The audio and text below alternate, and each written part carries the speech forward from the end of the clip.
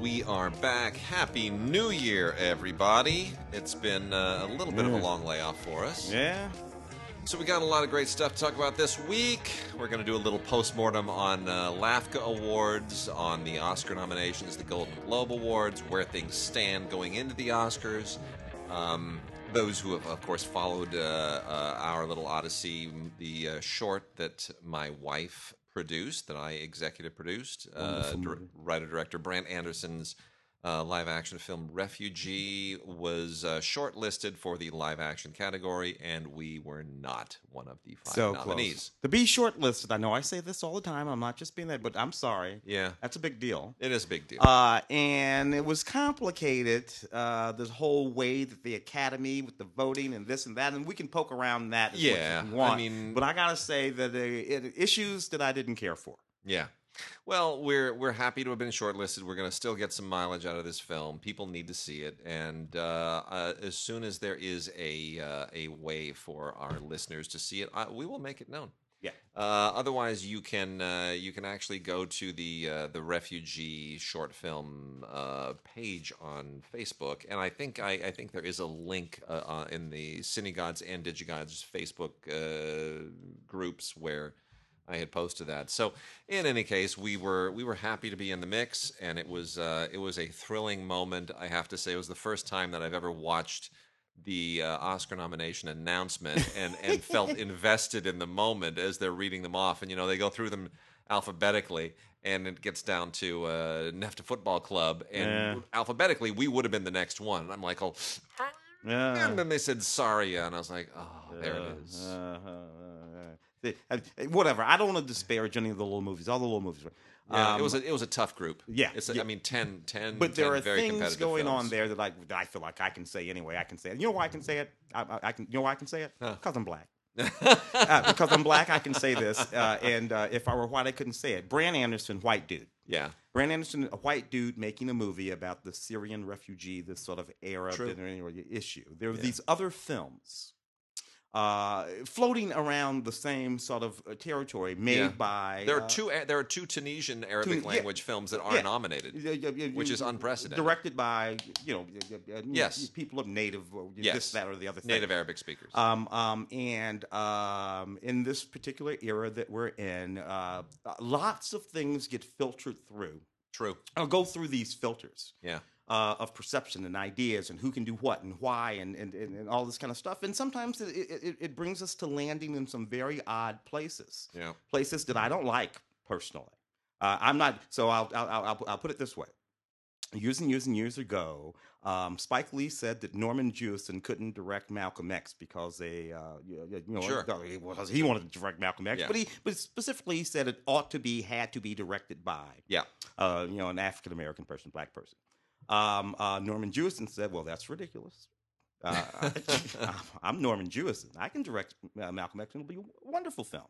It wouldn't be the same film. Wouldn't be the same film. But he deferred to Spike. He said, but I want to see the film that young black man would make. I want to see that film. Yeah. But make no mistake, I can direct that movie. And I agreed with Norman, and I disagreed with Spike. Love me some Spike Lee, but Spike was wrong. Yeah, he was bang wrong. Glad he made that film, but I'd still love to see what Norman Jewison would do with the story of Malcolm X.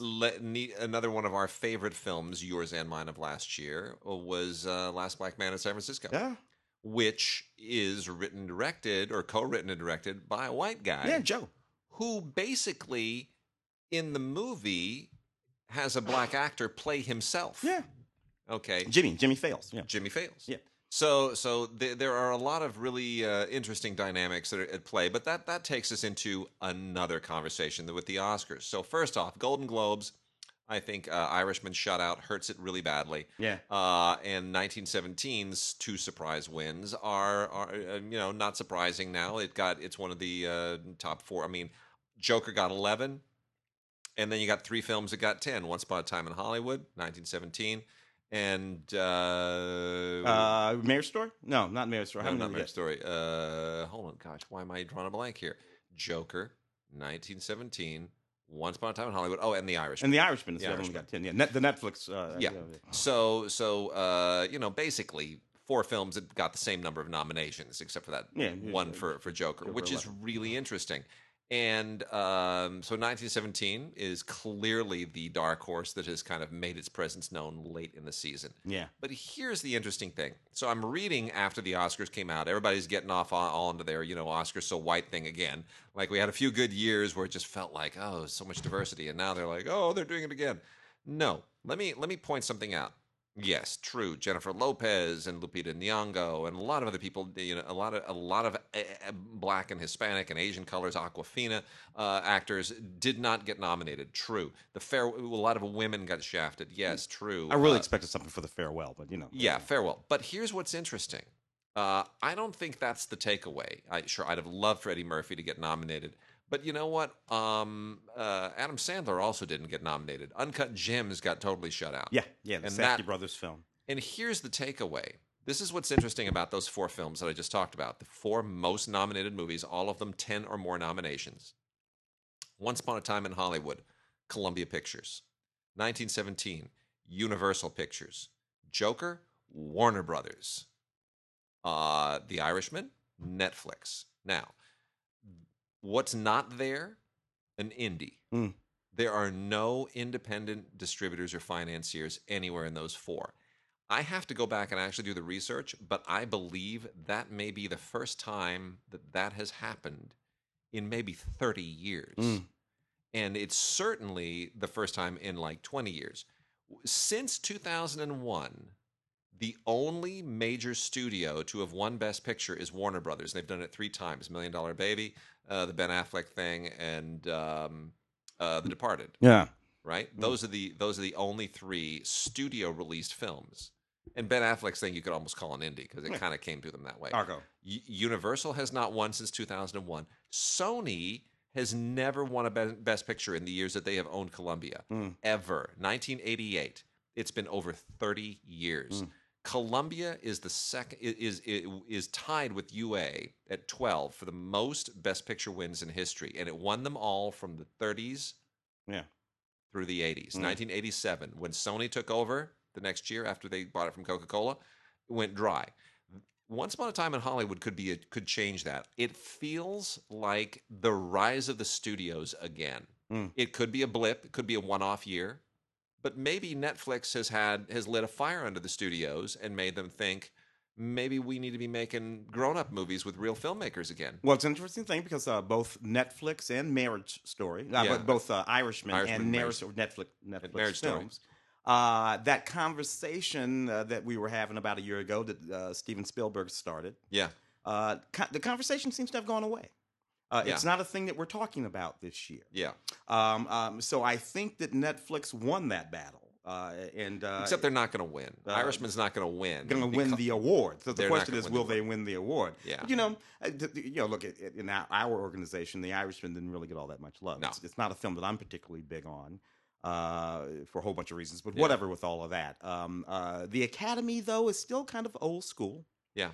Now, as soon as I say that, I take a look and, Clint Eastwood, Richard Jewell. Yeah. That film got nothing either. Nowhere to be found at all. Well received critically, didn't do so well at the box office, though. No. Although we don't know how well The Irishman has actually done because, they won't tell us. No. So for all we know, those movies made the exact same amount of money. I'm hopeful that we may be seeing a little turn back towards studios deciding they want to be competitive in the Oscar race again. That they're not going to, because it was around about the mid 90s, when Disney said, okay, Miramax will handle our award stuff, and Fox said, we'll let Fox Searchlight handle our award stuff, and Sony said, we're going to let Sony Classics handle our award stuff. And everybody had their little indie divisions. And then in 2005 and 6, a little more than 10 years later, they were like, this isn't worth it. It's not moving the needle on stock price. And they cut them all loose. Yeah. Paramount Classics turned into Paramount Vantage. And, it all went south. And I think now there's maybe a little bit of a turnaround. I think maybe they're saying they're looking at Netflix and they're saying, you know what, we can make these movies again and get a little bit of our reputation back because it can't all be comics. Look, the studios committed themselves to big tentpole summer movies. Yeah. For a good little while now. Yeah. And for a while, the attention was turned to making those movies Oscar-nominatable movies. They did. Yeah. Black Panther. Yeah. You got in there. I'm a little surprised. 10 slots this year. Endgame didn't get in there. Endgame did not get in there. Yeah. Now, I know it's complicated. You have to reach thresholds and whatever to even get that empty slot. Yeah. But I can think of 3 or 4 movies, at least a couple of them big, Endgame, that might have gotten into that slot. But I can think of a couple of small ones too. Last Black Man in San Francisco. Yeah. Again, thresholds. But it's an indie. But it's an indie. Yeah. And the indies didn't fare well this year. The fact that it's empty. Ford versus Ferrari is a Best Picture nominee. That's a studio film too. That's a studio film too. But that empty slot bugs me a little bit. Yeah. Because I'm the machinations of the math notwithstanding, The Farewell.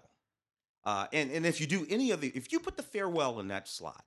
Yeah, and if the director of The Farewell, Lulu, last name I can't. Lulu remember. Wang. Thank you. Yeah. Now you have 2 films directed by significant women, Greta Gerwig, Little Women, and now that whole conversation changes a little bit about both race and the race conversation. Look, Bong Joon-ho. Sometimes it bugs me a little bit that we pretend like that's not a man of color. He's Korean. He's a person of color. He's doing well. Nominated twice. Best Picture, Best International Film. Best Director. Nominated Best Director. That's a person of color showing up. The other thing that I will say about women. Look, I get it. Greta didn't get nominated as Best Director for Little Women. Yeah, but let's make no mistake. There are lots and lots of women who may take that Academy Award stage if any one of those Best Pictures win. The second producer, a stage-taking producer on every one of those big-ass films is a woman. And that has been overlooked. Yeah. It is, and I will say this too, the Oscars can only honor the films that get made. And when in the directors category as well, I know they keep saying this, not enough women. Well, look, directors nominate directors, and the directors branch is historically male because men are the ones who have historically directed most of the movies. So they're the market from which the Academy has drawn that branch. If you want more women to get into the director's branch, more women need to be hired by studios to direct movies. And that's a change in mentality at the studio level. You need to convince them that, and they're doing it now with the superhero movies, but they need to understand women don't just, everybody gets pigeonholed. Women's films. We have a woman's film. Let's get a woman to direct it. Wonder Woman needs to be. Well, wait a minute. Maybe when Iron Man is directed by a woman, now we're talking. Yeah, exactly. Great. Black Panther is directed by a black director. Young black man, but when Superman is directed by a black director, now we've broken out of this mindset, this compartmentalization mindset. When Superman is directed by a Somalian woman, then we're going to be all right in this town. Yeah. Because, for whatever. So that's the thing that we have to sort of start letting that go. By the way, if Quentin wins Best Director, as I think he will, that will be the first time that a native-born American, has won that award in over a decade. Really? Isn't that amazing? Yeah, I would not have known that. Crazy, right? I would not have known that. So anyway, I think these films, a lot of interesting films. I think it's more diverse. In all of these categories, than we're giving it credit for, both in terms of gender and race. Yeah. Sometimes we only look at those sort of marquee spots. Best director. Let me tell you something. If I'm a woman and I'm a second producer on The Irishman or A Marriage Story or Parasite, and go look them up. I promise you, if any one of those pictures, any one of the 9, win Best Picture, a woman is going to be taking that stage. That's it. As a producer. Yep. And that's a hell of a thing. That's a hell of a thing. It is. So, interesting year for the Academy Awards, even if the film I worked on did not get nominated. But let's get into the new releases. And as it happens, Joker is out. This is recently out on 4K Ultra HD.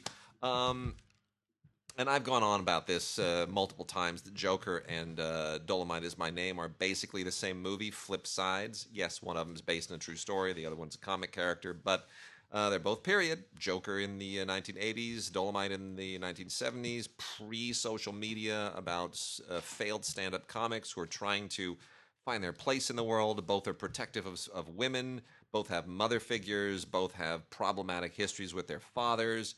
On and on and on and on. And there are all kinds of parallels between the two. The difference being that Joker loses faith in society and becomes a villain, and Rudy Ray Moore will not lose faith in himself, and he becomes a star. And I just think the two films are such a fascinating sociological study in contrast. And I love them both. I think I love Dolomite more, but nonetheless, Joker, very interesting. 11 Academy Award nominations. Yeah. It's quite a thing. I have I have a very odd sort of relationship with Joker. Look at that film. I can see, this is good filmmaking. I'm surprised. Todd Phillips, Hangover guy. I know. Not particularly big fan of any of that stuff. But he's bringing to bear some sort of interesting stuff. Here's the problem with that movie for me. The filmmakers.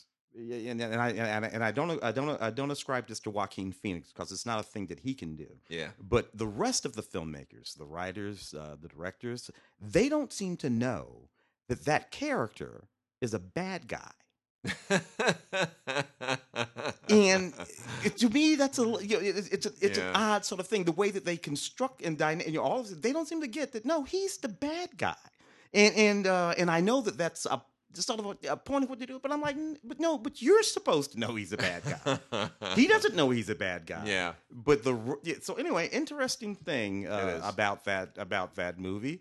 He's the bad guy, folks. Here's also what's interesting is that both the Joker and Once Upon a Time in Hollywood borrow a great deal of inspiration from Scorsese and are nominated with him. Yeah. I mean, this is straight up Taxi Driver meets the King of Comedy. Yeah. That's exactly what this is. Yeah. So I wonder how Marty feels about that. It's like Martin Scorsese movies got 31 nominations this year, but only one of them was directed by Marty. And oddly, the least interesting of them. Yeah, it's true. The least Scorsese-like of them. Anyway, I am a fan of Joker. I do think it is problematic in a lot of ways, maybe intentionally so. But I was certainly engaged by it, and I think it is subversive on a very compelling level. Yeah. Lots of interesting stuff on here. The making of and alternate takes and costume tests and stuff like that. The 4K is very sharp, but it's a roughly photographed film. It doesn't sort of glow in 4K the way that other films do. Well, it's supposed to look like a film would have looked in 1973. Yeah, yeah. That's the way it's supposed to look. It's supposed to be gritty and grainy. It's supposed to look like Five Easy Pieces or something like that. On another level, the Jerry Bruckheimer produced, Ang Lee directed, Will Smith starring, that used to be a trio that would have been a big hit. My goodness, what went wrong with Gemini Man, Mark? What seriously, Tim? What went wrong here? Well, how did it miss the mark? The sort of visual dynamic that they're going for, number one. So we have that frame rate as well as this technology, this younging down technology. The film is more invested in both of those things, the technology in general, than it is in narrative. The narrative of that film is you've seen that movie 1,000 times. Yeah. I think that was an episode of the younger guy going after 4 or 5 different television shows from the 70s and 80s had that as an episode. So there's nothing about the narrative that's all that. So now we're here to watch the movie, to literally watch the movie. Yeah. And I found myself watching this movie mostly concerned with how much that young Will Smith looked like young Will Smith. Yeah. And 5 minutes go by, and I'm like, oh, wait, what happened? But because I haven't been paying any attention because I didn't care. Yeah. When it comes down to the technology, folks, same thing with one of those Hobbit movies. That thing the first Hobbit. The first Hobbit. I'm like, come on, man. Cut it out with the technology. So for me, the issue was this movie is way more concerned with that than it is with telling some sort of story that I care about. Yeah, the 60 frames per second is just not. It's not enjoyable. I don't want these people in the room with me. I want them on the screen. It's what I said on Film Week. I said, here's the problem I have with 60 frames per second. I can do that with my iPhone when I do video of my daughter. But I don't even want to see her in 60 frames per second. It's just, it hurts my eyes. There is a poetry to a lower frame rate, and it's not arbitrary that they settled on 24 originally. It really isn't. It's where audiences responded, and there's something to that. Anyway, they've got a 4K special feature on here all about the special effects, which is interesting, but the movie isn't really. There also there's an alternate opening and deleted scenes and a lot of other featurette stuff, none of which is terribly interesting unless you love the movie. Deleted scenes are kind of interesting, but otherwise it looks great. Don't get me wrong. It really does have a spectacular vibe to it from a purely technical standpoint. But boy, not that pleasant. Look, I've never been a big fan of what I call movies that are incredibly present. Yeah. In the way that daytime television used to be years ago, before everything sort of changed. That incredibly present sort of feel doesn't feel like film. No. Doesn't look like film. Doesn't feel like film. Nope. Doesn't evoke the same emotional response. 24 frames per second. That's the way your human eye works. Maleficent, Mistress of Evil, the totally unnecessary sequel to the almost unnecessary original Maleficent retelling of the Sleeping Beauty story, one of the first live-action adaptations of the animated stuff that Disney started doing. Boy, I got to tell you, Angelina Jolie looks like she doesn't really want to be in this movie.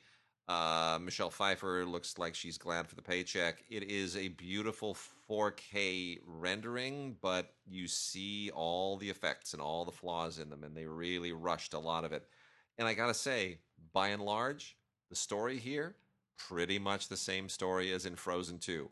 I'm just gonna say, whatever's going on at Disney, there's a lot of cross-pollination on the storytelling, and I think that was a mistake. If you've seen this and you've seen Frozen 2, you go... You people need to change your offices. You need to mix it up a little bit. So anyway, it also, I don't like how it sort of reinvents the characters it tries to redeem Maleficent in a way that I don't think makes a lot of sense. My daughter hasn't seen this yet. She saw the original Maleficent, didn't care for it a whole lot, and she loves Sleeping Beauty, which she just watched again for about the 18th time last night. So I don't know. There's not going to be another Maleficent, I'll tell you that right now. They squeeze every last bit of joy out of that one. That's enough of that, sir. Tim, The Lighthouse, also another indie that didn't get any Oscar love. Yeah, and a lot of people, like that movie. Robert Pattinson, Willem Dafoe, sort of two-man show. Yeah. It's not a movie that I cared for. No, I didn't either. So, but a lot of people, among Black the indies, were engaged in it. And I was corrected too by Christy Lemire when we were on the radio together, because I said, yeah, it's Academy ratio, 1:3:3. She says, oh no, it isn't. It's like 1:18, like 1.18 ratio. I said, really? She said, yeah. They went back to a ratio that is like a silent era aspect ratio, just to be whatever. It's what Robert Eggers does. Yeah. It's a bit of the same thing that he did with The Witch. He and his brother, they go back, they get all this archival material, all this archival writing. They base their dialogue on on what had been written at the time, so it really has a very authentic feel. And yeah, look, it's an old guy and a young guy who are stuck in a lighthouse in the like the 1880s, 1890s, and they progressively lose their minds and go crazy, which is, Repulsion. It's Catherine Deneuve in Polanski's Repulsion, except two guys in a lighthouse. Yeah. Okay, fair enough. I get it. But make a bigger movie next time. Robert Eggers is a talented guy. He can do bigger movies. So you've made 2 lengthy student films now with just a handful of people and some really great sound design, amazing sound design. But take it up a notch, dude. Stop making it in little tiny. Let's go. Now somebody is certainly going to write you a check for a $25 million movie. Make one. Got to have a narrative. Got to have a story.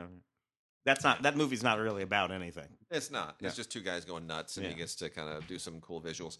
And as long as we're on the subject of Joker, I thought it was really interesting that a couple of people decided, hey, let's take advantage of the fact that Joker's coming out this week with that clowny face on the cover of Joker. Yeah. And maybe we can piggyback on that with our clown movies. I am showing you gotta love film marketing people. You do. So I'm showing Tim the first one, which is from Doppelganger Releasing. It basically does cult movies. It is Gags the Clown. The joke is on us. This is from Doppelganger and Bloody Disgusting. And it's these are movies about clowns that are not nice clowns. This is just a low budget thing about a clown terrorist, and it's riding a little bit on it as much, a tiny bit. Which oddly enough, It Chapter 2 didn't get any Oscar love either. But it's just it's not. There's not much going on here. It's just trying to exploit something that's very easily exploitable. Has some commentaries with the filmmakers and behind the scenes stuff, storyboards and visual effects, and if you're into low budget kind of the stuff that Doppelganger and Bloody Disgusting do, Gags the Clown on Blu-ray might be your cup of tea. On the other hand, this DVD from Magnet called Wrinkles the Clown is terrific.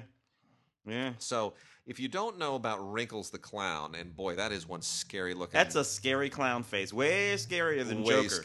So much scarier. So here's the deal. This is Michael Beach Nichols is the documentarian who made this. This is a documentary about a very particular phenomenon and this is a real thing, and it still goes on. Wrinkles the Clown is a for-hire clown, a terrifying for-hire clown, who parents hire him to scare the living daylights out of their children as punishment. This is a real thing. This is a real thing. Yeah. They will call him up, and he will hide in a toy chest, or he'll hide in the closet. It's a whole setup, right? Mm-hmm. They set this whole thing up so that whenever and wherever he appears, it makes their children pee themselves. They are just absolutely horrified, and this is vicious. It is vicious. It's sadistic. It's child abuse. It should be illegal, but no, it isn't. So this is what a lot of these parents do. They're like, Billy doesn't make his bed, so I'm going to punish him, and I'm going to hire Wrinkles for $500 a pop to come out of the closet at 3 a.m. and go boo. Yeah. And then Billy will wet himself for the very last time, and he'll never forget to make his bed again. Yeah, 20 years from now, when Billy's eating people in Detroit. We'll revisit this theory. But here's the thing. What's interesting about this doc is you think, and then they get to who the guy is. The guy who plays the guy. The guy who plays the guy, but who insists on not being photographed. And thereafter, you're like, well, that's an interesting twist. He's being really anonymous. And then there's another twist at the end. It is a documentary with 2 really insane twists about an unbelievably bizarre guy and subject. Wow. Anyway, it is really compelling. It is a really good documentary, and maybe one of the best docs I saw last year, but it was never going to be in any awards fix. It's too far out there, but it's really worth checking out. And kudos to Michael Beach Nichols for going down the rabbit hole of this totally bizarre subject. It is a worthwhile thing to watch. Man, no one's going to be able to do regular clowns again after this and It and Joker. It's over. The whole clown thing it's finished. Yeah. It's finished. All right, shall we do the LGBT stuff? Start some LGBT. Yeah. Very good, very, very good. Copa 1981 is a lovely film that I thoroughly enjoyed. Danin Lacerda is the Brazilian director who directed this Portuguese language film. It's really, really sweet. It's about these folks who go to this sort of club, sort of gay sauna. And they get involved and not just sex, but these relationships that are just absolutely fascinating, very, very funny. Including this one guy who has his girlfriend that he's very, very happy with, but he sort of confides in some of the gay guys about some of the ideas and thoughts. It's very funny film. Thoroughly enjoyed it. Papa Chulo. Papa Chulo was a film that I reviewed actually on the show, I guess few months ago now. Really enjoyed this film, Matt Balmer film. Matt, who happens to be from St. Louis, too, it's interesting. Alejandro Patino is a wonderful character actor in this film. Matt is this gay weatherman here in Los Angeles who goes through this breakup. He hires a handyman, this Mexican handyman who does not speak English, to come and do some work on his house after his boyfriend moves out, and he falls into this sort of funny relationship with this Mexican handyman who doesn't speak English. Oh, good heavens! You know, it was irritating at the time because they suggested that there were some things that were sort of insensitive about this film. This sort of well-to-do gay man hanging around with this sort of a Mexican handyman, and they said it was insensitive. I disagree completely. In order for a movie to be insensitive, it has to be ignorant of the things that it's doing. This is a film that's very aware, very conscious of the content of the film, and it put it in there on purpose so that commentary could be made about it. And what I like about the commentary is it's done very subtly. Every now and again, Papa Chulo, Alejandro's character, will simply hear or see something that Matt Bomer's character does, and he'll just roll his eyes in this particular way. And you know what? That's all the commentary you need about the dumbass thing that the gay guy just did. And it's just absolutely extraordinarily funny and poignant, and I like it a lot. Papa Chulo loved it a lot. Cousins. I love this film from TLA releasing. This is a really neat film. You have this young man who's living with his auntie in the countryside, and just having a perfectly lovely time in his life. And his auntie invites a distant cousin, another young man, to come and live with him. This kid is just getting out of prison, and there's all kinds of. But you know what I like about this movie?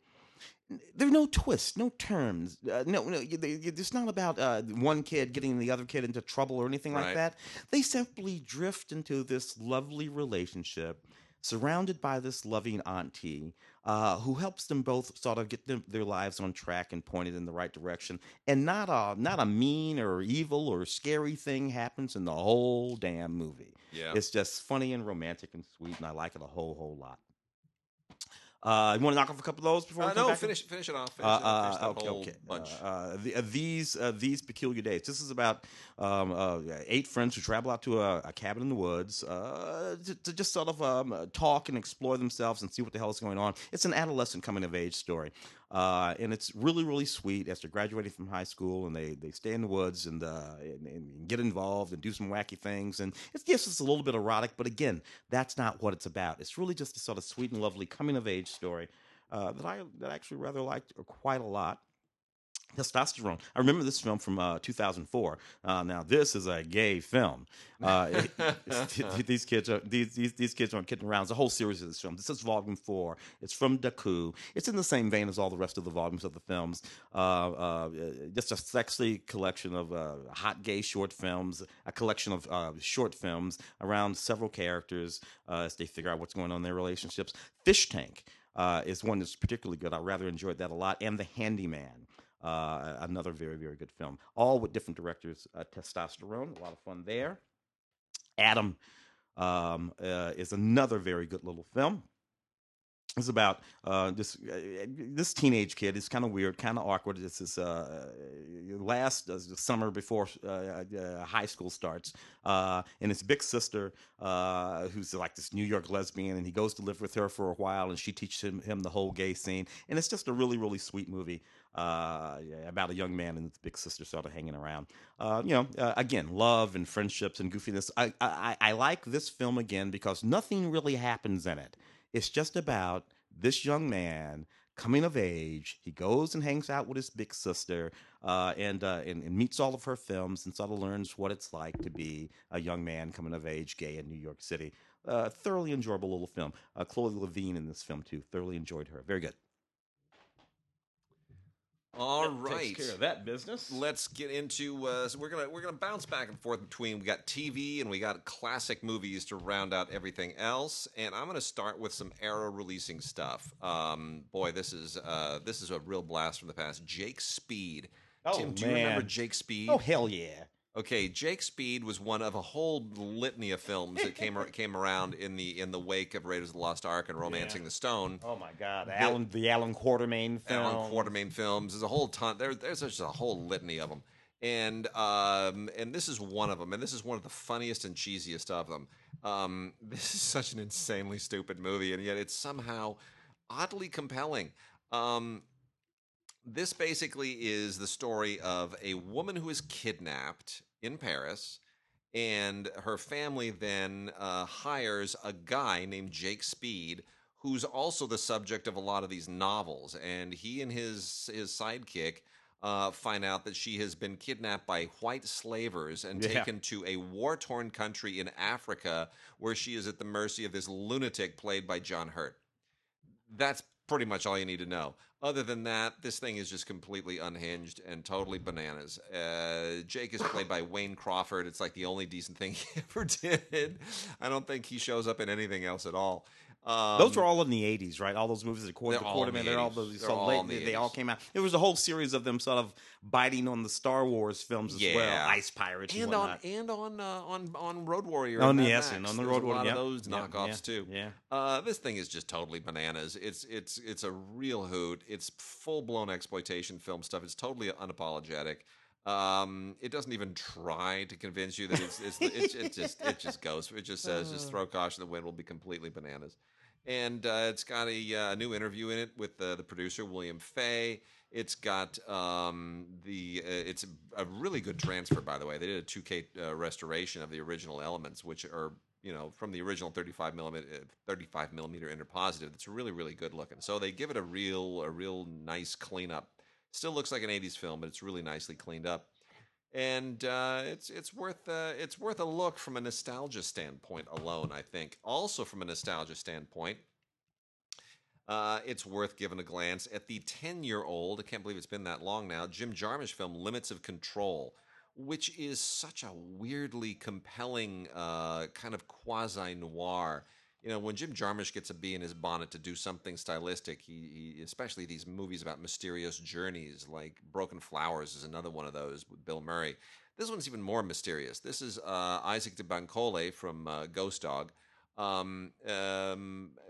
Shows up in Spain, and he's looking for something, and he's kind of on this weirdly third man like journey around to talk to strange people and figure something out. It's very noir-y, very third man, very Jarmusch, obviously in its tone. Beautifully shot by Christopher Doyle, who of course was most famous for all of his Wong Kar-wai collaborations. And it's got some really fascinating, funny, unexpected cameos that I won't name here. And I don't know that it goes anywhere necessarily satisfying, but the journey is so interesting, and it's so uniquely and weirdly Jim Jarmusch. And Isaac de Bancole is such a wonderful actor. He's just so subdued and has such a cool vibe to him. So it's worth checking out. There's an archival documentary here called Behind Jim Jarmusch, which I think is almost as important as the film itself. A featurette on the locations and a lot of other really, really fun stuff, including a video interview with the guy who wrote Stranger Than Paradise, maverick filmmakers in recent American cinema, Jeff Andrew. And this is a good little indie to revisit from 2009. The real gem from Arrow this week, though, I gotta say, is 1972's Slaughterhouse-Five, made just 3 years after the publication of Kurt Vonnegut's book. And I think that matters. Slaughterhouse-Five is a really difficult story. A lot of people said it's an unadaptable story. And George Roy Hill, who was really in his element in 1972, he had done The Sting, he had done Butch Cassidy and the Sundance Kid, a lot of other great stuff. George Roy Hill was one of the hot directors in the early 70s. And this is literally the year before The Sting, but he's a hot guy. So George Roy Hill found a way to take this story that flips around in the universe and back and forth in time, because the character is, as he says, quote unquote, unstuck in time. And he found a way to tell this story in a narratively compelling way that was true to the book. And it's amazing. And it feels very much of its time and its era. I don't think you could do this film today. I don't think you could do right by the novel today if you were to try to redo it. It's really, really fascinating. It's got some wonderful performances in it. Michael Sachs, Ron Liebman, Valerie Perrine. It's just a superb movie. Stephen Geller gets a lot of credit for the screenplay as well. And tons of superb extras on this. They did a 4K restoration from the original camera negative that is simply to die for. Pilgrim's Progress, playing Slaughterhouse-Five, is a video interview with Perry King that is really, really worth checking out. They also have an interview with Rocky Lang, Only on Earth, presenting Slaughterhouse Five, whose dad Jennings Lang was the executive producer of the film.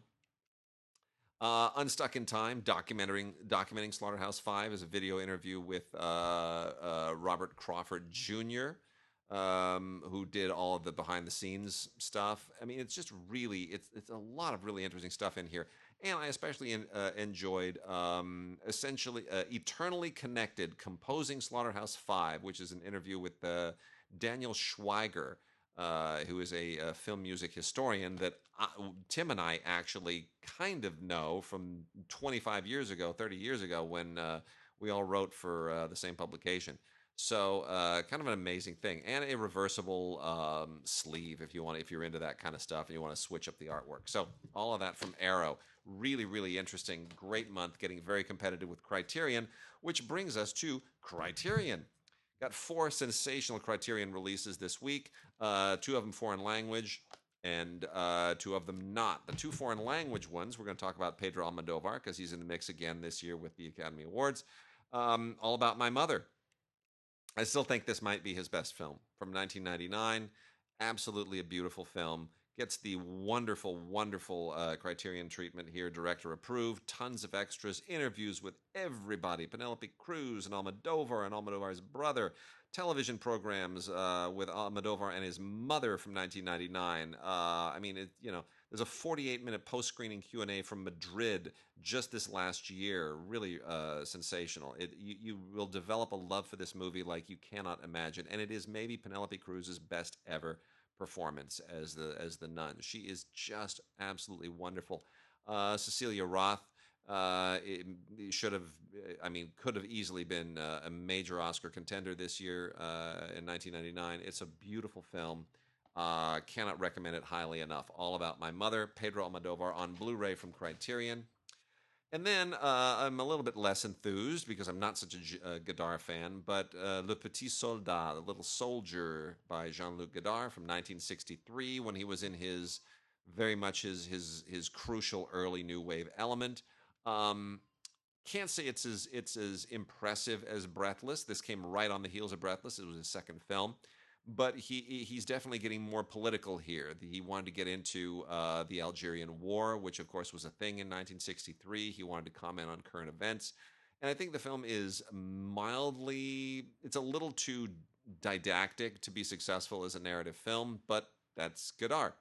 And Anna Karina is wonderful here, his then wife, who of course would star in several of his films, who only passed away this last year.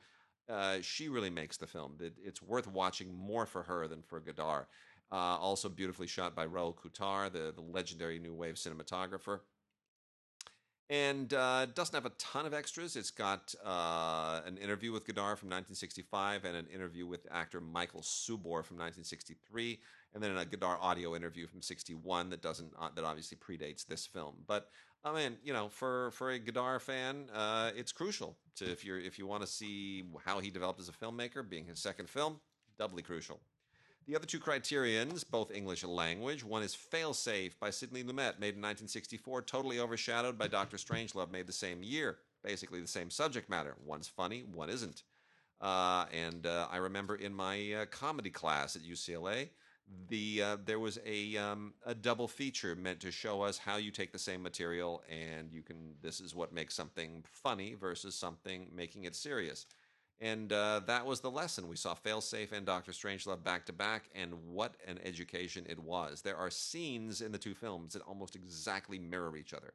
It's really fascinating. And then nobody was copying anybody. There's no plagiarism going on. It's simply that this is what was in the air at the time. It's the Cold War, the height of the Cold War. Fear of communism is unprecedented. And Stanley Kubrick saw it as an absurdist moment, and he took his film into an absurdist direction. And Sidney Lumet, who of course came from the world of live television drama, wanted to read in 12 Angry Men. He did the same thing with Failsafe. He took it into a really, really intense place. And both films are excellent.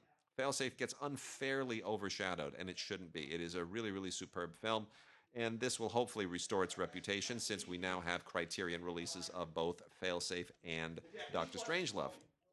So this comes with some extras, audio commentary from 2000 with Sidney Lumet, who is now, of course, sadly deceased. A new interview with Jay Hoberman, one of the all-time great film critics, who talks all about this genre, and a short documentary called Failsafe Revisited, which has interviews with Lumet and screenwriter and Dan O'Herlihy, who's in it. There's also a very, very young actor in this, whom we would go on to know as JR or as Tony Nelson. Larry Hagman. Larry Hagman shows up in this, a very young Larry Hagman, and he's wonderful. Didn't Larry live more or less on your side of town for many, many years? Yes, he did. Yeah. You know what? He became famous in the vicinity because when he was retired, he was famous for his big anti-smoking crusade long before smoking was banned in bars and restaurants and everything else, and planes. And Larry would carry around a little portable battery-powered fan.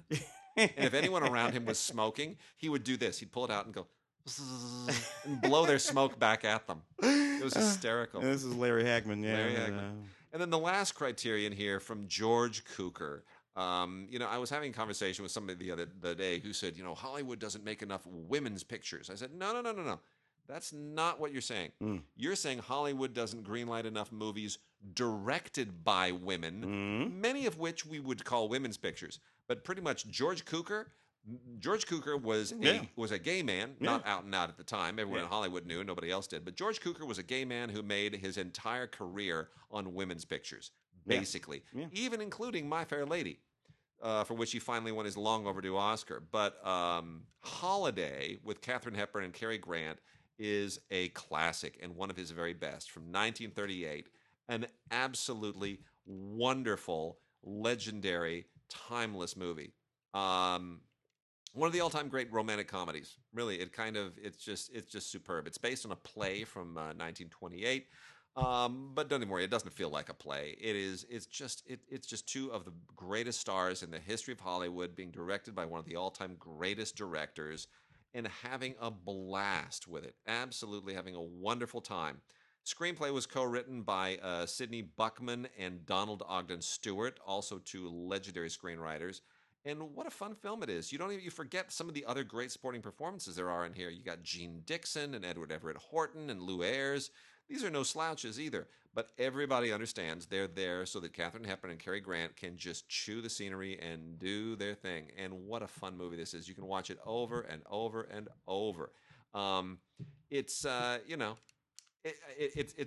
of a When Harry Met Sally thing a little bit. I mean, it has that it's sort of the template that all those kinds of films are based on. Meet cute, hate each other, learn to love each other, right? We with it. But anyway, all the particulars are really fun. It's a great movie. Holiday from the Criterion Collection, 1938 on Blu-ray. Gotta have it. Everyone has to own this.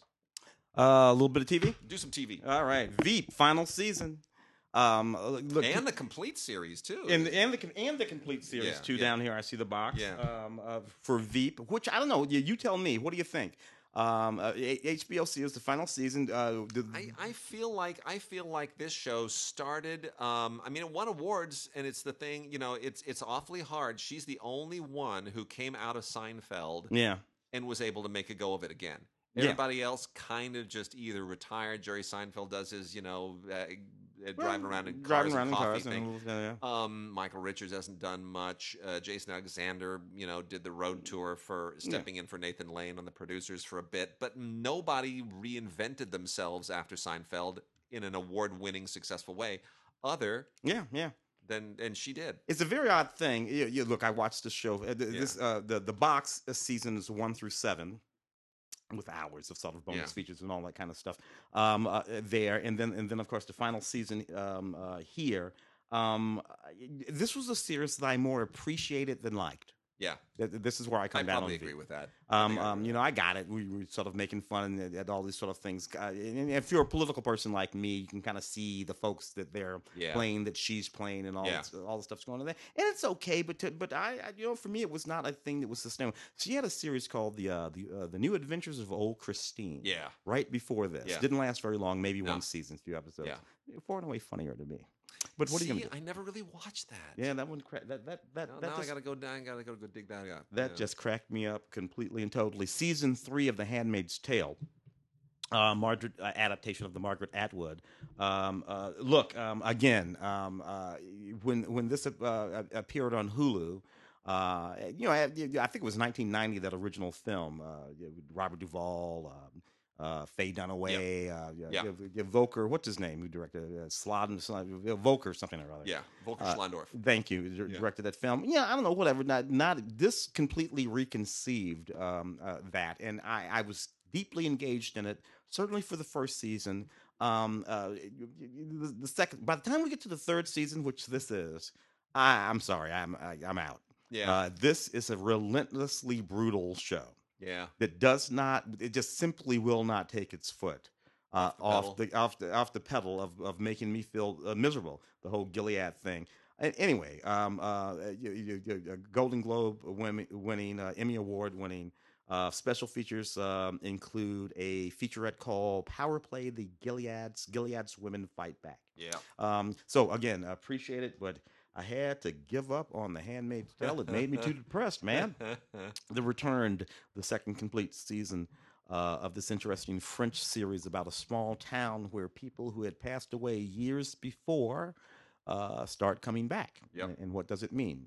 And what is going on? It's actually sort of an interesting series that was adapted for American television a couple of seasons ago. Didn't do quite as well in the adaptation. Nevertheless, this is interesting.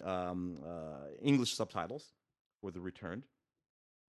Game of Thrones, the complete 8th season. I wonder if people who were not happy with the way Game of Thrones worked itself out, because a number of people are not happy with the way Game of Thrones worked itself out. I was not a big Game of Thrones fan, by the way, so therefore I didn't have nearly as much vested in the finale. So when I watched the finale, I just sort of appreciated it in a broad and general sort of way. Watched Game of Thrones sporadically over the course of its multi-year run, but just wasn't invested in it. So it didn't really bug me the way it ended. But people who seem to be deeply vested in this series hate it. A lot of them. Yeah. The way it sort of wrapped itself up. I'm going to catch up with all of this at some point. My exposure to it has been intermittent as needed, but Yeah. I'll give it a go. Yeah, I'll give it a go. Anyway, here we have the complete 8th season. All kinds of bonus features on this stuff. I deleted scenes, behind the scenes featurettes. I suppose that even if you didn't like the way it sort of worked itself out, it might be interesting to pick that up, just to be a sort of completionist and be able to hang it. Big Little Lies. A complete second season, which I thoroughly enjoyed, by the way. Meryl Streep came in and did some fantastic work on Big Little Lies in the second season. And I got to tell you, I was a little surprised. I didn't really think that there was anything else to do in this series after the first season. But they figured out a path for it, which I appreciate in the second season. Bonus features include a conversation with the cast in a small featurette called The Lies Revealed. This is a really good show, and I'm really so glad that Reese and Nicole and all of these ladies, because executive producers on the show, really doing something interesting. Yep. Same thing happening with that new show over on, I think, Apple TV with Jennifer Aniston and all this kind of stuff. They're executive producers of these shows. They own these shows. Again, putting a lie to the notion that there is nothing for women to do in this town. Yep. It's just not true at all. Yep. I got to tell you, I'm a fan of the Orville. It's one of the few things for which I'm really a fan that Seth does. Family Guy and all that. It's all fine. But this sort of knockoff of Star Trek, the sort of Star Trek series put through the filter of it cracks me up. I can't help it. It just cracks me up. Let me just say, I give a lot of that wouldn't exist if not for Quark, which was a short-lived series created by the late Buck Henry, who just died last week. Yes. And Quark, for those who don't know, and Quark's out on DVD. It came out years and years ago. It's only like 8 episodes. Quark was a Star Trek knockoff starring Richard Benjamin as the captain of an interstellar garbage scow. Had a Spock knockoff character on it. Had a couple of really hot twins who were clones. I mean, it was fantastic. No, he was making pointed fun, but having a good time. So much fun. Special features include deleted scenes and all kinds of gag reels and stuff like that, and some stuff from the Orville. Oh, let me just kill my phone real quick. while they were down at Comic-Con this past season. So a lot of fun there. And so appropriate then, Star Trek Discovery Season 2. Nice. I watched Season 1. See, this is that CBS All Access series. Yeah. Interesting because it's coming out, I think, in the next day or week or so. They're going to have that Picard series. I know. Sort of coming along. The mixed reviews of all of this kind of stuff. I watched that first season. Some of it was sort of interesting to me, the way they wrapped in the story of Pike. Yeah. And we meet young Spock, young man Spock. We meet child Spock and a young man Spock. She's supposed to be his sister. Yeah. Right, in this series. Yeah. Interesting that she's human, raised by Sarek and Spock and his family. Yeah. But she's supposed to be his big sister in the series. Yeah. She's Spock's older sister. Uh-huh. Yeah. I got a problem with that. Yeah. Because I've been watching this series for, in the context of the series. Yeah. And Spock never mentioned a sister. No. And I'm like, that's we're retconning a lot of stuff. Don't do that. Don't do that. There had to be a way to look back over the history of this series, figure out somebody for her to be that would make sense in the context of the history of the series. That's all you had to do. Other than that, I rather enjoy what goes on in the series. But that notion bugs the hell out of me. Yeah. MacGyver Season 3. This is young MacGyver, of course. Yeah. You look, man, I can't help it. I'm one of these guys who like all of the sort of remakes of all the crap that I liked when I was in the 80s, the MacGyvers, the Magnum PIs, all that kind of stuff. I can't do it. I cannot watch some other guy who's not, Richard Dean, whatever his name is, Anderson, running around pretending to be MacGyver. I just can't Magnum do it. PI. Like, I'm sorry, you're not Tom Selleck. You can't be Magnum PI. I agree. But somehow they made Hawaii Five-0 work with a different McGarrett. Yeah. And they do Jack Lord. They do crossovers, you know that? Yeah, I know. Magnum PI. I know. That bugs the hell out of me. Nevertheless, this is the third season of the MacGyver, of the new MacGyver. I suppose it's all fine, but it's not something that I watch, so I'm not going to pretend like I do. Krypton. The complete second and final season of Krypton. This was a lot of fun for me, actually. I rather enjoyed this when it was on. Man. I'm getting phone calls left and right over here. Okay, I rather enjoyed this. I like the reappearance of the young General Zod, on his ruthless mission to rebuild Krypton, all kinds of stuff. This is among the many Superman things that are sort of happening right now. This Krypton series was one that I thoroughly enjoyed. All right, I got 3 from the Warner Archive Collection, all new to Blu-ray. They're doing a lot more Blu-ray direct from Warner Archive, and it's great, and I'm thrilled. 2 from the 50s, 1 from the 60s. I'm going to start with the one from the 60s because it's such a 60s movie. It's just so incredibly 60s. This was made in 1965, directed by Michael Anderson, who was famous basically for a minute because he directed the first big widescreen Oscar winner, Around the World in 80 Days. Not a good movie, but anyway, he directed it, and that was that sort of put him on the map coming out of the UK. Made a lot of other relevant movies, The Queller Memorandum, Pope Joan in 1972, Chase a Crooked Shadow in 1958. He made a few All the Fine Young Cannibals in 1960. But Operation Crossbow was one that really kind of stuck for a lot of people. Produced by Carlo Ponti, then the husband of Sophia Loren, who of course the same year produced Dr. Zhivago. Yeah. And that's why this got a little overshadowed. But really, Operation Crossbow is a pretty terrific World War II adventure action thing. It's somewhat based in fact. You can decide how much of it is. But George Peppard and Sophia Loren, married to the producer, are just a superstar couple. They're really fun. And Trevor Howard and John Mills and Tom Courtenay all show up and Anthony Quayle in supporting parts, who've all, of course, shown up in a lot of David Lean movies and did this same year. Tom Courtenay, of course, was in this and in Dr. Zhivago, so I think he probably got a discounted rate from Carlo Ponti, who was, whatever. But anyway, this is it's a pretty fun film. It's a pretty fun, action spy thing, and it's kind of in that same vein with Where Eagles Dare and The Dirty Dozen and all the guys on a mission stuff that was really big at the time. And it's a little shorter than most of those movies. It's only 116 minutes. It's worth a blast. Yeah, that's what I'm talking about. Here's a really interesting one from 1956, an RKO film called Great Day in the Morning, which kind of probably has fallen off a lot of people's radar. But what's interesting about this is it's directed by Jacques Tourneur, but it's a noir set in the West. Now, Mm. Jacques Tourneur, one of the all-time great noir directors, but Yeah. what he does is he basically takes a scenario from the Old West, right set in Denver, Colorado, right before the Civil War is going to break out, and he turns it into a noir. Yeah. And it's great. You've got, you have all of the tension, the pre-Civil War tension, abolitionists and Southerners who are in the town. They're in Denver. Denver was very much a divided town, a frontier town, kind of on the outskirts of the war. Yeah. But the war was being fought internally by the residents. Yeah.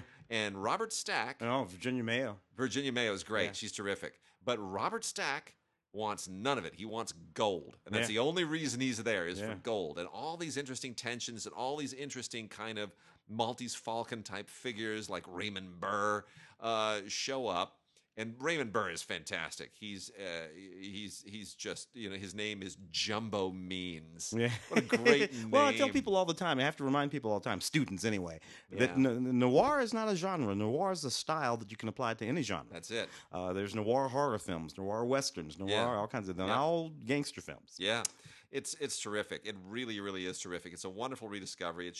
And it's beautifully shot too. It's worth finding just so that you can get your Jacques Tourneur IQ up and running. It's really terrific. It has some good special features on it.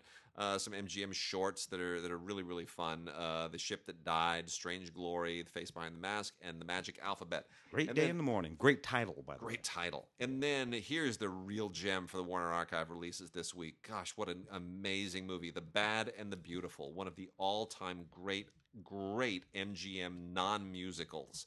MGM did not only make musicals, and in 1952, they made one hell of an amazing movie directed by a guy who is widely known for only musicals, Yeah. Vincent Minnelli. Vincent, yeah. What a great thing this was, though. Let's take Vincent, give him a non-musical, and let's just let the world see the inner guts of Hollywood in their most horrendous, just bare it all. Yeah. And let's get this out of our system. Oh, and dude, Lana Turner. oh you my kidding me? gosh, it is just this really, really. I mean, it comes 2 years after Sunset Boulevard kind of opened the doors to Yeah. say, we can let the world see how awful this business. It's a movie really about is. Hollywood. It's about a movie about- producer. yeah. And his manipulations of Kirk Douglas. everybody. Yeah. Kirk Douglas yeah. playing this just absolutely brutal, ruthless, take no prisoners guy, and what he does and the enemies that he makes, and everyone hates him. And it's just fantastic. He will do whatever it takes to get the film made. Everybody's in this movie. Walter Oh. Pidgeon, Dick Powell, Gloria Oh, Graham, so good. Gilbert Rowland, Leo G. Everybody.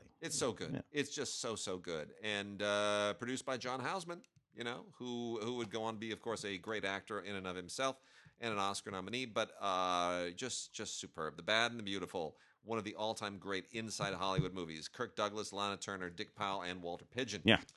And then want to get into some film movement Blu-rays too, classics. One of them, I'll do the two Studio Canal ones first. These are both really, really interesting film movement classics releases. Probably fell off somebody's radar a long time ago, but they are classic Ealing Studio comedies. Passport to Pimlico by Henry Cornelius, and The Titfield Thunderbolt by Charles Crichton, who, of course, made a comeback with Fish Called Wanda many years later.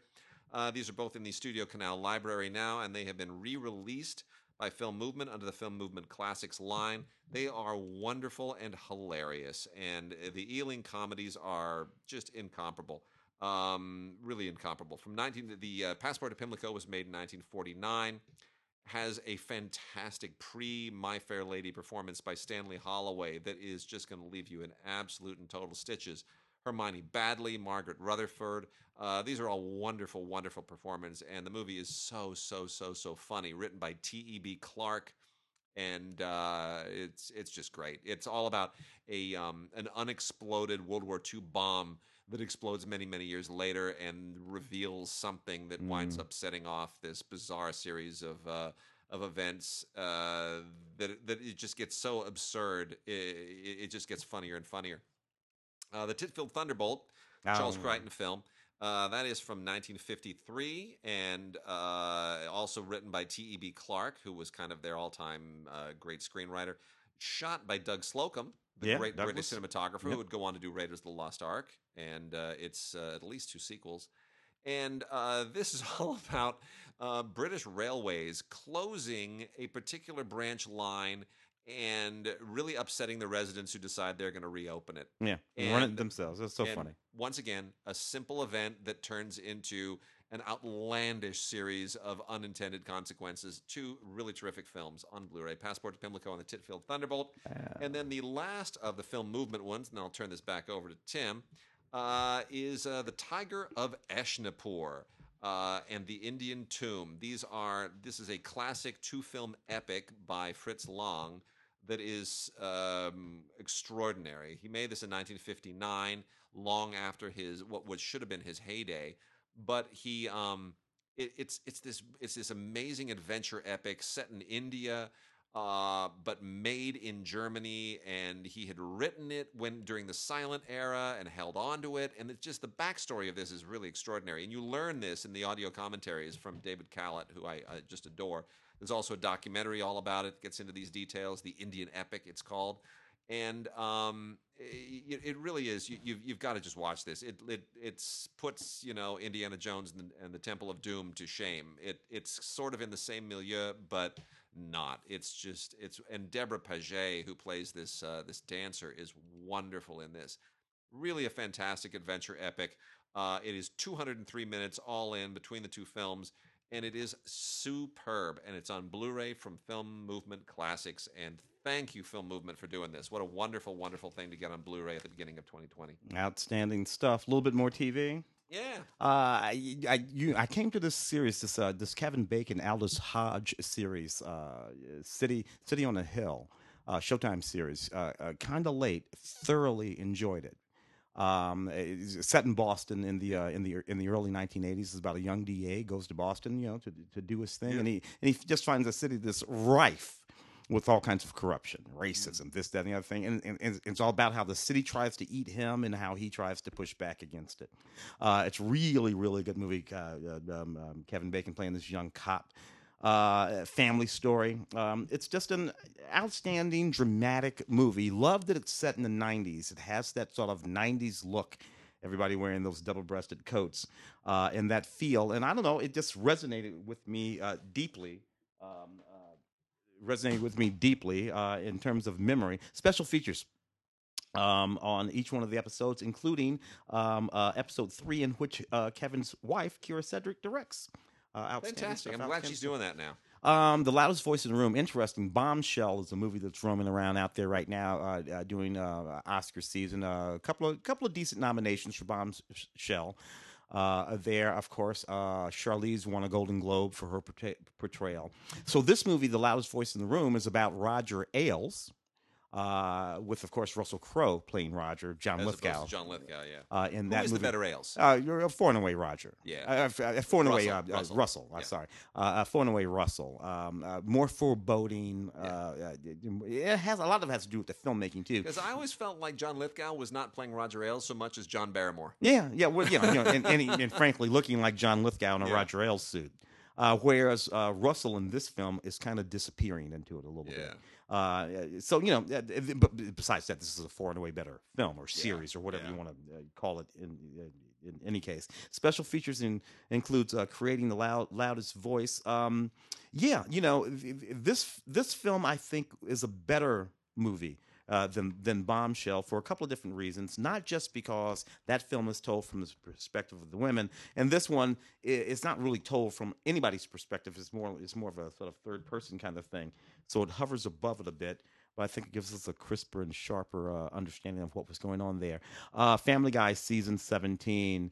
This has uncensored episodes, deleted scenes, all kinds of stuff. If you're a fan of the Family Guy, you want to get a hold of this 20-episode disc. It's a 3-disc set. Deleted scenes, featurettes, all kinds of great stuff. And again, uncensored and uncut for those of you that like your Family Guy raw. Mr. Rogers' Neighborhood. This is a wonderful episode of Mr. Rogers' Neighborhood. Mr. Rogers and Making Mistakes. Of course, Tom Hanks nominated Beautiful Day in the Neighborhood. Yeah. The film. He did okay. The film. Yeah. Okay as well. Wonderful, wonderful. This particular episode of Mr. Rogers Making Mistakes. It's the one where Mr. Rogers explains that everybody makes mistakes.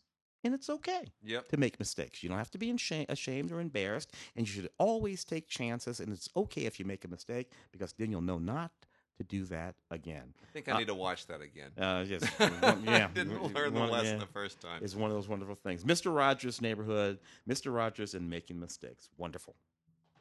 We got some Shout Factory releases here. Some Shout Select line stuff. It's really worth mentioning. We got volumes 95 and 97 from the Shout collect. Well, 96 I think we talked about previously. Anyway, Candy with Heath Ledger and Abby Cornish and Jeffrey Rush is out. That is volume 95. This movie fell off of everybody's radar pretty quickly. This is from 2006. Probably worth checking out again. It's one of Heath Ledger's more interesting kind of self-destructive performances, and especially considering how he died, it is a little bit eerie to watch. He's kind of a reckless bohemian guy, and a poet, and he falls in love with Abby Cornish, and it then devolves into drug addiction and some other stuff. Really interesting audio commentary on here from Neil Armfield and Luke Davies, the writer-director team, and a couple of featurettes. But it's interesting. It's a worth rediscovering film, and I'm glad they brought it out again. It's a very, very good performance by Ledger, and I'll leave it at that. But knowing what happened, it's quite a sad film to watch. Yeah. The other one is Brewster's Millions, which is getting redeemed. The 1985 Richard Pryor film that did not get well reviewed at the time. Yeah. But you know what? Here's the thing.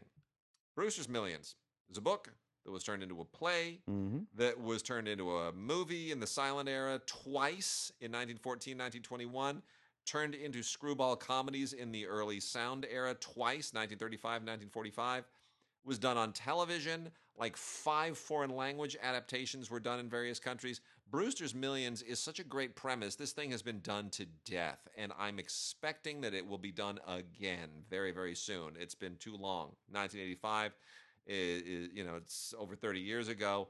It's time that we have another Brewster's Millions, and I guarantee you it'll happen again. But this one was designed specifically as a vehicle for Richard Pryor, who at the time was kind of running out of stuff to do. In 1985, he wasn't doing the Gene Wilder stuff anymore, and the Superman thing hadn't really panned out. And so it was like, well, we need a vehicle, so let's resurrect Brewster's Millions, and Pryor can really nail it. And let's stick John Candy in there as a sidekick, because he's funny too, and we'll get something out of it. Now the whole angle here, it's a great conceit, which is that he's a guy who is just an ordinary guy who has received a huge inheritance, but there's a hitch. Yep. He has to spend an enormous amount of money, in this case $30 million, in 30 days, in order to inherit $300 million. Yeah. Now, here's the problem I've always had with the premise. If somebody gives me $30 million and says, you got to spend this in 30 days to inherit 300, I'm saying, no, I'm good with the 30. I'm good with the 30. Yeah. I'm just going to fail at that. And, oh, darn, I didn't get the 300. But you know what? I got 30 million. Yeah. I'm good. Yeah. Thanks. Well, there are all kinds of wacky caveats. So you can't tell anybody. Yeah. So he looks like there's some And people try to stop him. Like they're losing their minds. Like, what are you doing? You're John Candy. He's losing his mind. He's hysterical in this film. mean, so even though the premise is ridiculous, even though it's always been absurd, it does let comics be comics. And I will say this. People were too hard on this in the 85. Oh, yeah. They were way too hard on this. I like that movie. I saw that movie in theaters when it came out. I did thought it was too. quite shocking. Who plays the female? Was it Troy Bear? Was it Radon Chong? I can't remember who it was. It's It's It was Lynette McKee. Lynette McKee, of course, who had been in Any Which Way But Loose. Yes, and she's also in Malcolm X. Malcolm X. Yeah. So it was really and she's wonderful. Yeah. Whatever happened to her? She's absolutely wonderful. Yeah, Jerry Orbach shows up, and Hume Cronin. I mean, they got all kinds of interesting people who show up. And what's really fun here is Walter Hill directed this. As long as we're talking about Vincent Minnelli stepping outside, like Walter Hill, the guy who makes shoot Last Man Standing. No, let's let him show his lighter side. And you know what? It's fine. It's not brilliant, but there are scenes that are incredibly funny in hindsight. And I think people were much too cruel to this film at the time. Joel Silver and Lawrence Gordon produced it. Two guys known for action movies. Mm-hmm. I mean, they just got all these action movie people and just let them go a little bit light. And it's really fun. I thoroughly enjoy it. New audio commentary with William Bibiani and Whitney Seibold, hosts of the critically acclaimed podcast. And then an interview with Herschel Weingrod, screenwriter. And they also include the 1945 Dennis O'Keefe and Helen Walker version of the film, 79 minutes long. Which was the last one before this. If you want to see the 1935 film or whatever, you'll have to find it elsewhere. But it's fun. So Brewster's Millions. Also from Shout Factory, we got the Universal Horror Collection, Volume 3. This is a lot of kind of Universal Horror branded films that people have otherwise forgotten about. They're not so great, but if you're into the genre, it's worth checking out. Tower of London, Man-Made Monster, Horror Island, and The Black Cat. The Black Cat's probably the best of these. Basil Rathbone and Bela Lugosi kind of hold it down. Basil Rathbone and Boris Karloff are also quite fun with Vincent Price in The Tower of London. Lon Chaney Jr., Man-Made Monster. Horror Island is probably the least interesting of them, apart from the fact that it co-stars Leo Carrillo, the Mexican actor who was very much a big philanthropist and conservationist at the time. And there's a beach named after him just a little bit north of here, the Leo Carrillo State Beach. So that's interesting to always kind of rediscover some of those figures. Also, the very underrated Dracula, starring Frank Langella. Oh, my favorite Dracula performance of all. Frank Langella is amazing in that film. 1979, yeah. You know what else is amazing? Yeah. The John Williams score. Oh, yeah. It's a great score. Great cinematography, great production design. If you've never seen that film, the end of that film, when Dracula, meets the demise that he always meets at the end of every film, so I'm not... it's just absolutely astounding. On the ship of that desk, the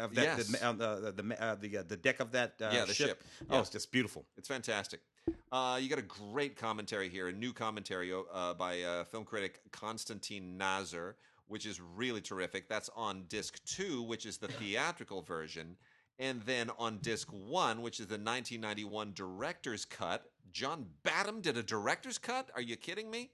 Yes, he did. You get the actual commentary by John Badham, as well as a new interview with John Badham, who is just so much fun. One of my favorite John Badham quotes is one that Ray always brings up, which is that John Badham said, "Anybody tries to call me an auteur, I'll kick him in the ass." He didn't want to be called an artist. Yeah. John Badham wanted to be known as just a guy that made movies. He's a workaday guy. And Doc Hollywood. His book is terrific. Anyway, John Badham, in 1979. This is right before he really launched. He had a great year. Just a couple of years later, when he did War Games and Blue Thunder in the same year.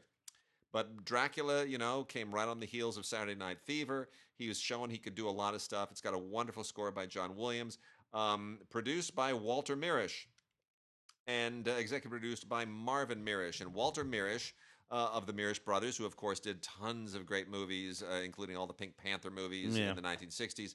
I should point out Walter Mirisch is still alive. Yeah. He is like 97, 96, 97, 98, something like that. I think he's 98, might even be 98. He is still around. He still puts on a tie and a coat every day and goes to his office on the Universal lot every day. He has, as he has for like the last 60 years, he's still developing projects, still looking to remake stuff. It's quite amazing. As it happens, Brandt, the writer-director of our short, was on the Universal lot some years ago and got into an elevator with this old guy and just started having a conversation. And it was right at the end of that conversation, he discovered, I'm talking to Walter Mirisch. Are you kidding me? There he was, going to work in the tower. It's fantastic. So anyway, Dracula, Frank Langella and Laurence Olivier and Donald Pleasance. Just a superb film. Really, really great. Written, we should point out, by W.D. Richter, who would go on to do Buckaroo Banzai. Yeah, Buckaroo Banzai. All right. Yeah. Let's go for it. Fantastic. A little bit of TV. Yeah. So seasons 11 and 12 of Ancient Aliens. To the set both of these volumes 1 and volumes 2 from the History Channel. Look, if you know the Ancient Aliens series, you know that all of them are constantly shedding new light on the theory that extraterrestrials not only visited humans on Earth in the distant past, but are hanging around now. That's what these are all about, and they always have been. And yeah, let's do one more. And then we'll call it quits. This 3 DVD collector's set of Deadline, When Reporters Ruled and Were Heroes. I love this 39 episode complete series because of what it is. First of all, most of the stuff was lost. You haven't seen this on any of the the stations that run all the repeats of episodes or anything like that. You haven't seen this because this was lost for a very, very long time. What I love about this series, particularly now, is that at the center of each one of these episodes is a newspaper person, a reporter. You're using the shoe leather to figure out what the hell is going on. And they're the heroes of the series in the same way that cops were the heroes of other series. I cannot think of an equivalent. What was that series in the 80s with Lou Grant? I think it was called Lou Grant. Oh, it was Lou Grant. Yeah, for sure. Lou Yeah, Grant. Lou Grant. That was the sort of intrepid crusading reporter types. This entire series is about that. And as we live in a world today, fake news and all this kind of stuff, the sort of notion that standing between us very often and politicians and criminals and all kinds of stuff are reporters. It's just a wonderful notion. The series ran from 1959, 1961. It really is great. 39 episodes. Some actors in this series that will blow your mind. The actors that came through this series, so you'll enjoy it completely. All kinds of bonus features on it as well. So if you're a fan of journalism and reporters and reporting, watch Deadline, When Reporters Were Heroes. 39 episodes, the whole complete series. Fantastic. All right, folks, that's it. We will be back next week, and we'll have a terrific week. Start doing your Oscar prognostication. That's what this time of year is all about. We only got a few weeks. It's the earliest Oscar season in history. Yeah. See you next week.